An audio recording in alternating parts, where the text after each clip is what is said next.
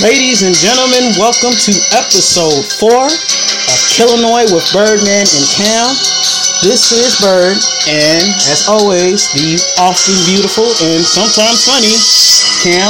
Cam, how you doing? I'm good. I'm super excited. Just got done with dinner, relaxing with the pets and the boyfriend, having a good time. I'm really excited about this one, though. Yes, we are. We have been talking about this for weeks. And really, it was probably much in mind, before we even started it. Like, how are you going to do a podcast called Killinois without doing John Wayne Gacy? Exactly. Like, he's on, like, if you have I don't know anybody be sick enough to do this, but if you have a Mount Rushmore of serial killers in American history, that man is on there. AKA, he'd be the dollar bill of serial killers. He'd be the George Washington of serial killers. I think Ted Bundy might challenge him on that. Oh, touche. Maybe Dahmer. In Illinois. Yeah, in Illinois. So I guess the penny, maybe. and that said, before we go into this, we really have to start with a disclaimer. And should you do it or should I? Yeah, we'll just do this real quick since we forgot last time until the end. We're just here to report, and we're just stating facts that we found. So if there's anything that we say incorrectly, if there's anything that we say that offends the prosecuted or the victims of the situation we're talking about, please let us know. Please correct us. Even if you have a freaking story from Illinois, we would love to hear it. We will talk about it. But email us at killinoispodcast@gmail.com. If you can't spell Killinois, it's a K in front of Illinois. Yeah. Pretty easy. And you can find us on Facebook, Killinois with Bird and Cam. But let us know. Share some fun with us. We got some fun stories, actually. That's why I'm so excited about this. John Wayne Gacy is being from Illinois. Uh-huh. We got a lot of connections. That's true. So that said, you ready to do the fucking thing? I'm ready to fucking do the thing. Let's do the thing. So, we start with John Wayne Gacy, who was born in Chicago, Illinois, Sharptown, on March 17, 1942. He was the only son and the second of 3 children born to John Stanley Gacy, an auto repair mechanist and World War I veteran, and his wife Marion Elaine Robinson, a homemaker. Now, as a young child, John Jr. was loving and eager to please. A neighbor recalled that he enjoyed helping his mother garden. Even as a boy, the neighbor said he was a hard worker. Rarely, however, he was unable to please his father, whose meticulous standards of craftsmanship the boy was unable to meet. When John Jr. would fail, his father would often call him stupid. Once Marion Gacy had found a bag full of her underpants under the porch where John played. John liked the feeling of silk or nylon, but later in a psychiatric interview, John later recalled that his mother had made him wear a pair of her underpants to embarrass him. And even worse, when his younger sister recalled that her father whipped him with a leather strap after he was told about it. See, this is where it gets a little weird, because back then, it's 1940s, that's the underwear wearing thing's not, I don't think, really common, but the whole whipping with the leather strap, with the leather belt discipline was kind of common then. Yeah. But going into our, continuing with Gacy, Gacy himself told the court psychiatrist and his psychosexual history began between the ages of 6 and 10, when a teenage daughter of one of his mother's friends undressed him and played with him. He also recalled wrestling at age 8 or 9 with a contractor who liked to pin Gacy's head between or under his legs. I had quotation marks, if you didn't know that. But between the ages 10 and 12, he got a severe beating from his father after a girl complained that Gacy and her brother had taken off her underpants. So at a particularly young age, we see that Gacy is exposed to sex, and this is a very crucial point. It's very important to point out as we further detail his adult life. And he was an intelligent child, Gacy, but at the end of his grade school years, he was given to daydreaming in class and was developing a resistance to his teachers. He actually began to suffer from a series of seizures and fainting spells, and was periodically hospitalized. These episodes actually continued into his adult life. So, despite getting good grades throughout middle and high school, Gacy abruptly dropped out and, angered over his situation at home not being in school, departed without notice to Las Vegas to work at a mortuary. According to the manager of that mortuary following Gacy's downfall, he praised Gacy as a hard-working employee and thought that it was unlikely that Gacy ever had much contact with the bodies other than unloading the ambulances, and said that he never heard any complaints about him. Not much later, Gacy returned to Chicago, where he quickly found the sort of work and sales that would hone his manipulative talents to the forefront by taking a job with the Nunn Bush Shoe Company. And that job would send him to Springfield, Illinois. Shout out to Springfield, UIS family. There we go.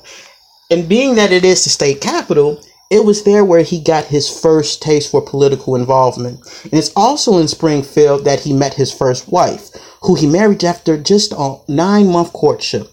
Think about that. 9 months. Now, Do you even know someone in 9 months? See, I don't know how they used to do it back in the 50s and 60s. So you've been with your beloved for about 3 years. I mean, 9 months. We still don't know each other.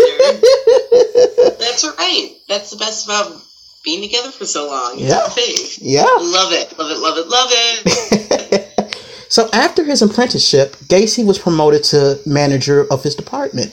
When his wife gave birth to their son, he was described as a typically proud father, as a neighbor noted that he was both loving and attentive to his son, and he seemed to be the devoted parent. And following after that, he had another child. And that said, we can infer that Gacy had a very peculiar, if not troubled childhood.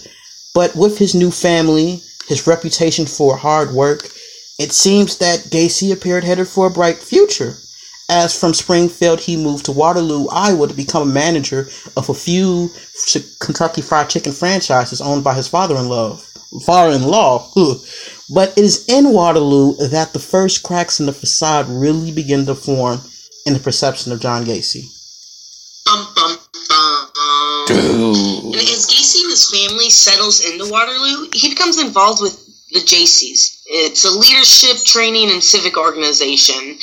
He quickly boosts his social profile in the area, goes all in helping the Jaycees thrive, and with his charismatic charm, he wins over a lot of his colleagues.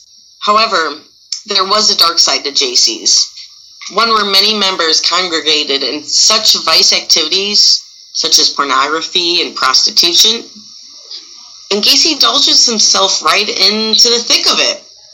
He actually set up a social club in his basement recreation area, where, for the payment of monthly dues, male employees were free to drink beer, other alcoholic beverages, and mind you guys, the employees were underage too. So this is where it gets really creepy. But and Gacy had a pool table, which is awesome because pool tables are cool when you're young like that. And it was here where he started to devise the strategy of challenging boys to game for a blowjob. Oh. Ooh, even worse, if there can be such a thing as worse. If Gacy ended up failing at that, he tried a pseudo-scientific approach. The governor of Illinois, he told the boys, had commissioned him to conduct sexual experiments, such as heterosexual but mostly homosexual, in the interest of scientific inquiry. He even had a certificate attesting to his membership on a sexual commission. And unfortunately, kids and teens are impressionable. I can't say that word. At a young age, yeah? Impressionable. There we go. I think that's where you're going. There we go. There we go. Impressionable at such a young age. They take him up on that offer. So this goes on for a while, believe it or not, and it goes on until the summer of 1967, until two teens, one 16 and one 15-year-old, had encounters with Gacy that, well, it became violent. Now, in the case of the 16-year-old, Gacy tried that pull for head tactic, and when that failed, he coerced the teen to put chains on his wrists for a magic trick of sorts. And when the teen was cuffed, Gacy asked if he can get out, which the teen replied no, and that gave Gacy cause to make further sexual advances.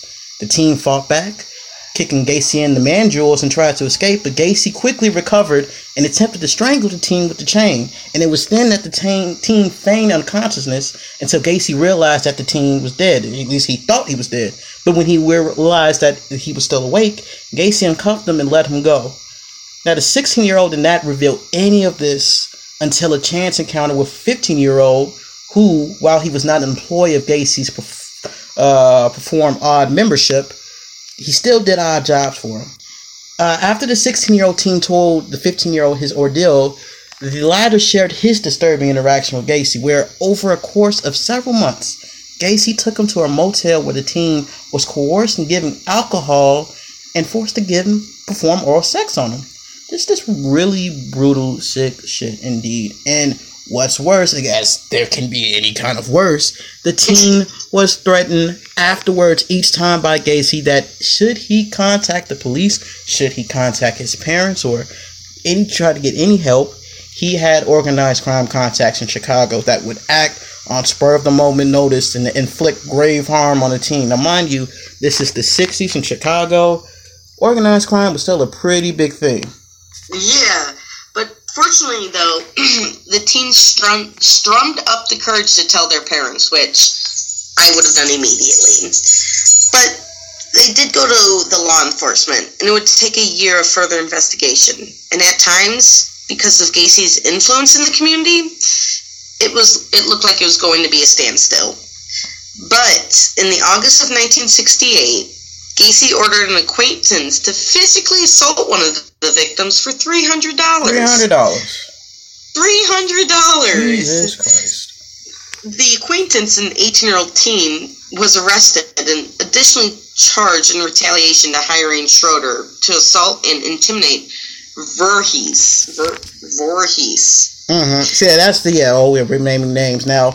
The name was, I believe, John Schroeder was the 18-year-old acquaintance, and I was almost said Jason Voorhees, but no, that's not the.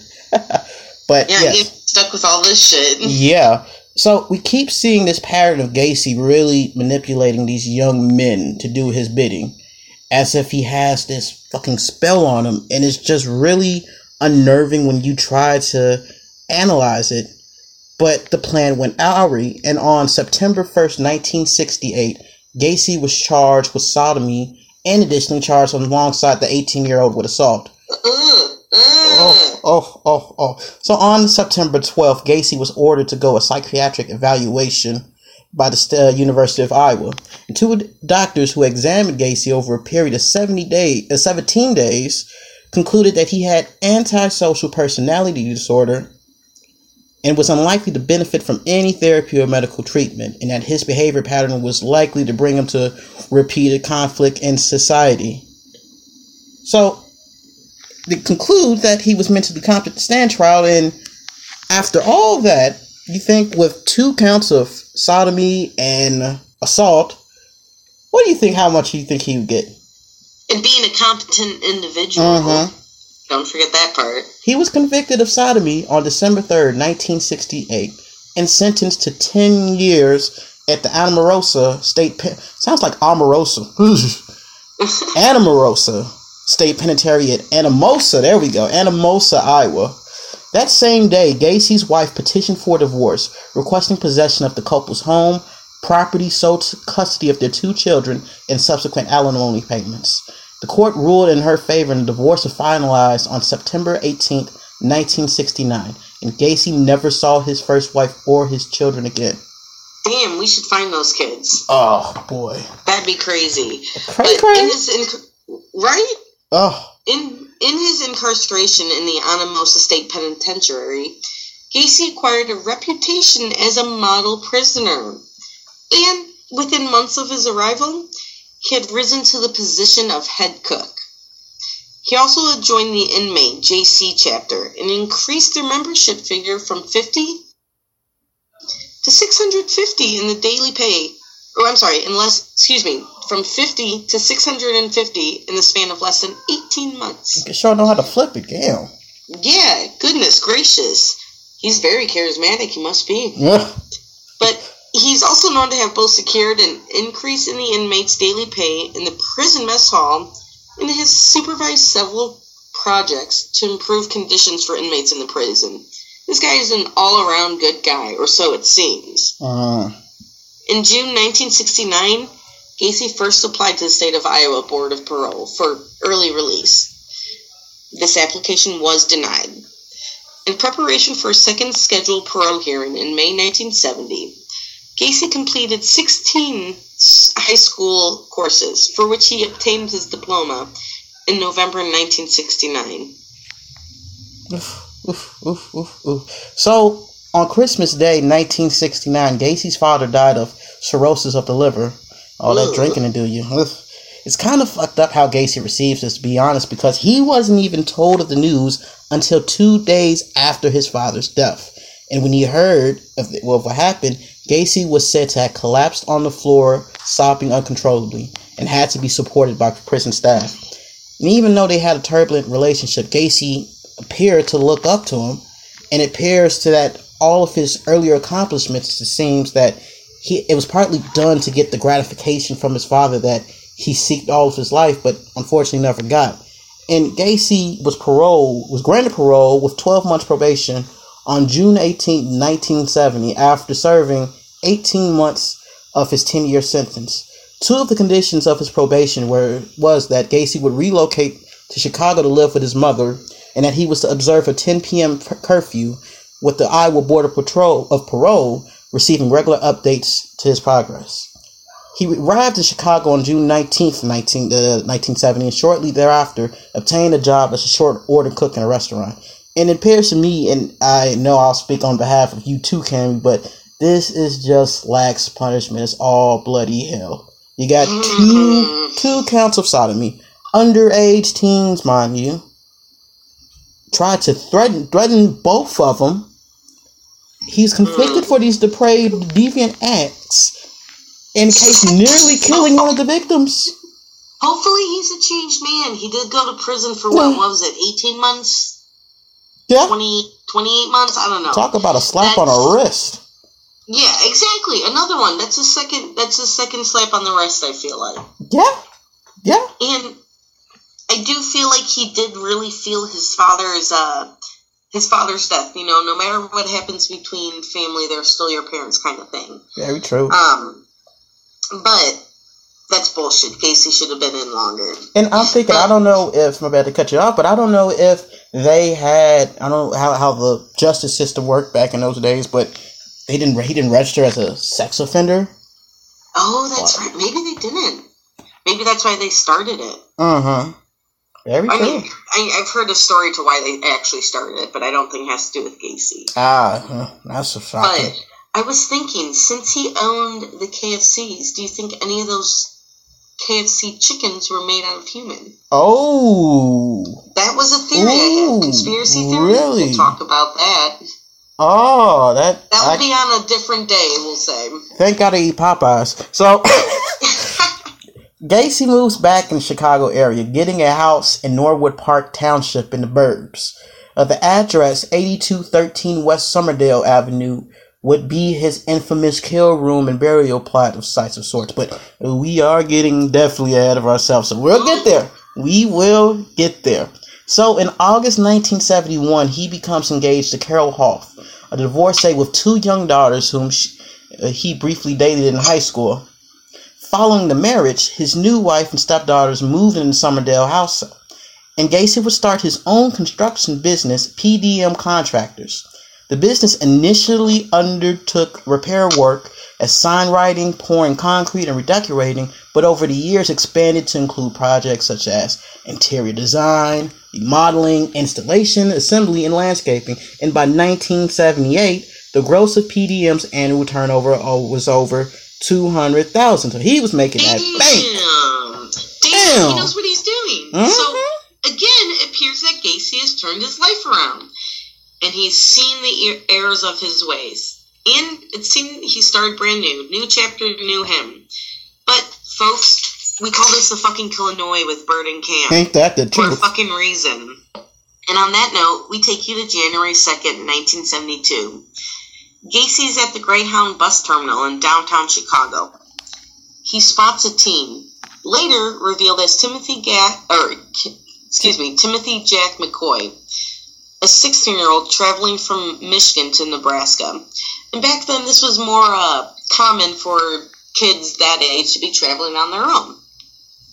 That's probably how you kids did it, but I know people who did. I know people who did, which was weird. I never did that. I was a little scaredy cat. Yeah. But what we begin to notice is Gacy invited McCoy for a rendezvous at Gacy's house, which was empty as his second wife and stepdaughters were away on holiday vacation. The two men had sex and then went to sleep. So it seemed like a pretty good night. When he awoke, Gacy saw the man coming at him with a knife. He said the man stabbed him in the right forearm. And they fought, and Gacy got the knife, and he got it away from him, and then Gacy had to stab him to death. But he then buried him in his crawl space. The future final destination for subsequent victims. And there, Gacy has escalated to a sexual deviancy, violence, and now murder.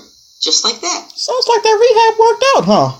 Yeah, it seemed to work really well for him. He learned some new things. Jeez. So Gacy would not knowingly commit another murder until January of 1974. The victim was believed to have been a teenage youth with medium brown hair, estimated to be between 14 and 18 years old, but he was never identified. But what is known is that Gacy strangled the teen before stowing the youth's body in his closet prior to the burial. Gacy later stated that fluid leaked out of the youth's mouth and nose as he was stored in a closet, staining his carpet. As a result of this experience, Gacy later stated that he regularly stuffed cloth rags on the victim's own underwear in their mouths. What the fuck? Wow. To prevent a reoccurrence of this incident, this particular unidentified victim was buried about 15 feet from the barbecue pit in Gacy's backyard. And I tell you folks, this type of stuff is not for the weak of heart. And that's for damn sure. So he knows what he's doing because he's fixing his errors instead of, turning himself in. He's just fixing his errors, making sure nobody fucking finds it. Yeah. What is it? 2 dead bodies now? So, how do people not smell them? I don't know. Yeah. I don't know. But there was another victim in that time, around that time frame. Someone Gacy described as a drag queen who danced for him at the house. He was real weird, he said. God didn't put people on earth to do that. Yeah. Gacy read him a verse from the Bible. Yeah, though I walk through the valley of shadow of death, I will fear no evil. Almost did Gangsta's Paradise. Right. It was crazy. He then twisted the rope twice. After he was done reading to his victim the 23rd Psalm before twisting the rope the final time. Oh. So he read him the Bible, the verse, as and Psalms 23 of all verses. Like, oh, man. So, that's just ridiculous. And usually... Is he hating on everybody or people that aren't supposed to be here through what the Bible says? That's a very excellent point. And like maybe he's really not into homosexuality and it's all just a setup because he's super manipulative to be with, I don't know. Yeah. I don't know. Who would know? So, by 1975, the PDM business was rapidly growing by his later admission. Well, as we said, 200,000 a year. So, he began working 12 to 16-hour days to fulfill degree commitments upon an increasing number of contacts. And much that said, he had to get a lot of help. And much of the labor workforce of PDM contractors consisted of high school students and young men. And as we know, this is just really coming off as playing as Russian roulette with a full clip. Now, he's popped boners for days. So one of these youths was a 15-year-old named Anthony Antonucci, who Gacy had hired in May 1975. Now, the case of Antonucci is unique in that he is one of the known victims of Gacy that essentially lived to tell the tale. And we also get a glimpse of Gacy's modus operandi, pretty much in layman's terms, his murder routine. So, in July of that year, Gacy arrived at the Antonucci house while the youth was alone, having injured his foot at work the day prior. Gacy got the teen drunk and proceeded to wrestle him on the floor and cuff Antonucci's hands behind his back. The cuff upon Antonucci's right wrist was loosed. Antonucci freed his arm from the handcuff after Gacy left the room. When Gacy returned, Antonucci, a member of his high school wrestling team, pounced upon him. The youth wrestled Gacy to the floor, obtained possession of the handcuff key, and cuffed Gacy's hands behind his back. Gacy screamed threats, then calmed down and promised to leave if Antonucci removed the handcuffs. The youth agreed, and Gacy left the house. Antonucci later recalled that Gacy had told him as he laid on the floor, "Not only are you the only one who got out of the cuffs, you got him on me." That is just some... wow. Some shit. He knows exactly what he's doing. Except he made the mistake of letting somebody free because now he's going to get caught. It's really a mistake, which is glad he got free. Oh my lord. So we talk about modus operandi in subduing his victims, and let's reiterate more in detail what Gacy's code stood for. After plying a youth with drink, drugs, or generally gaining his trust, Gacy would produce a pair of handcuffs, occasionally as part of a clowning routine, and we will get to that, which he would persuade his intended victim into donning.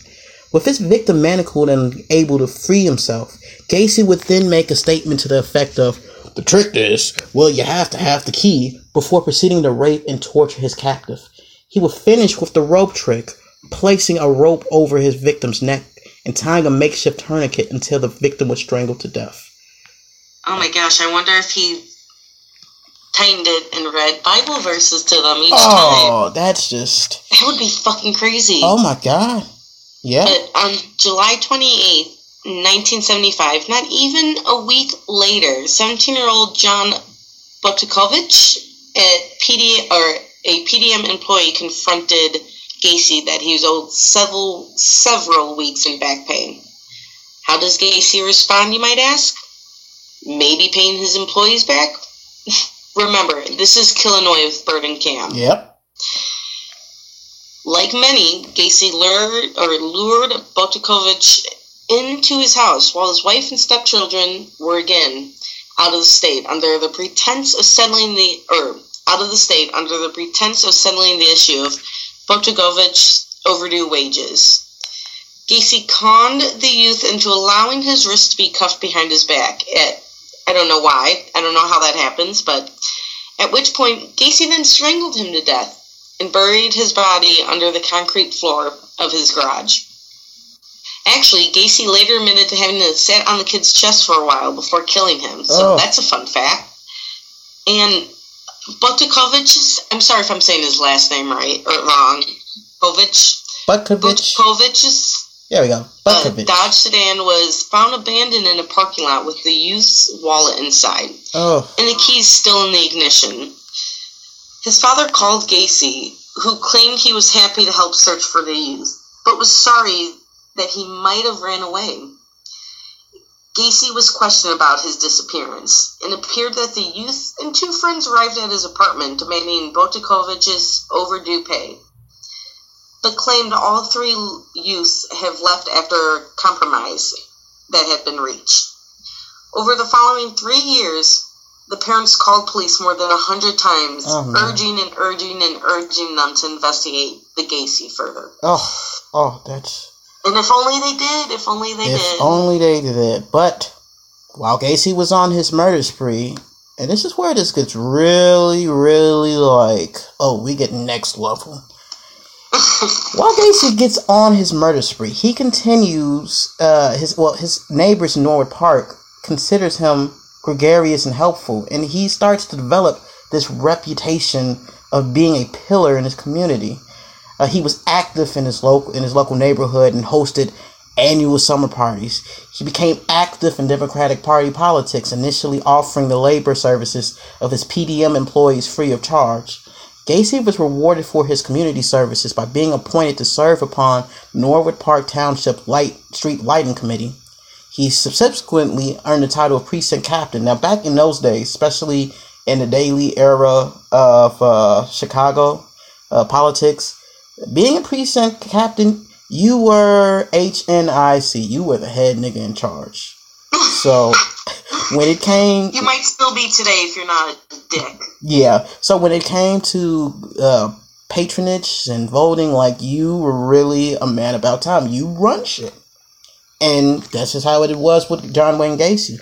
In 1975, he was appointed director of Chicago's annual Polish Constitution Day Parade. And he supervised the annual event from 1975 to 1978. And through this park with his work with the parade, Gacy met and was photographed with First Lady Rosalind Carter on May 6, 1978. A perfect distraction. What a perfect freaking distraction. And while we're talking about distractions, Gacy became aware of a Jolly Joker clown club. Wow. Whose members, dressed as clowns, would perform in crowd-raising events. Just wow. As a result of that knowledge, Gacy had joined the Jolly Jokers and created his own performance characters, Patches the Clown and Pogo the Clown. Yes, folks, because when you thought you heard everything, a fucking serial killer clown. Yeah. Gacy. And that's back when Bozo the Clown was around. So. Yes! Oh! In Chicago, nonetheless. My God. Mm-hmm. It gets even crazier. This, other than this and the book It by Stephen King, that's probably why I don't like clowns. I always like clowns. You know, my mom was on Bozo the Clown, like, when it was in the 60s Oh, and that's stuff. cool. Yeah, she did totally go on it still. She did when you put the ball in the little six buckets and thing. Yeah. That was the best, like, school game when they had those long nuts and shit. Man, I was so good at that. And the goldfish one. Oh man, those were the days. So Gacy designed his own costumes and taught himself how to apply clown makeup. Although some professional clowns noted the sharp corners, Gacy was known to have performed as Pogo and Patches in numerous local parties, Democratic Party functions, charitable events, and children's hospitals. He would arrive already dressed in his clowning garb at a favorite drinking venue called the Good Luck Lounge. On several occasions with the explanation he had just performed at a charitable event and was stopping for just a local social drink before heading home. But this is like a real life Krusty the Clown. So we posted some photos of Gacy as a clown on our Facebook page, and if you want to have some nightmares, I suggest you go try looking at that shit with the lights out at night.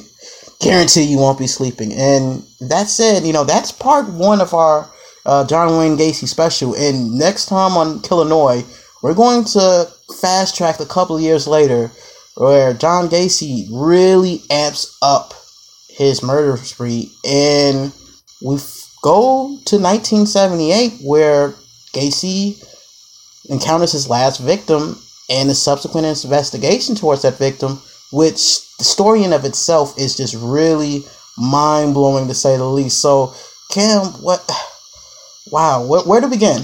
Where do we start? This shit's insane. And for all the victims and the victims' families that are affected by John Wayne Gacy, we apologize that we can't get to every murder victim. Mm-hmm. Each and every story is very, very important to us. It is. But we still want to keep the audience coming and flowing. So right. And I mean, one of the things is that John Wayne Gacy is one of the most prolific serial killers in American history. Now, other than Gary Ridgway, who was the Green River murderer, and H.H. Holmes, don't forget. And H.H. Holmes, we'll get to H.H. Holmes.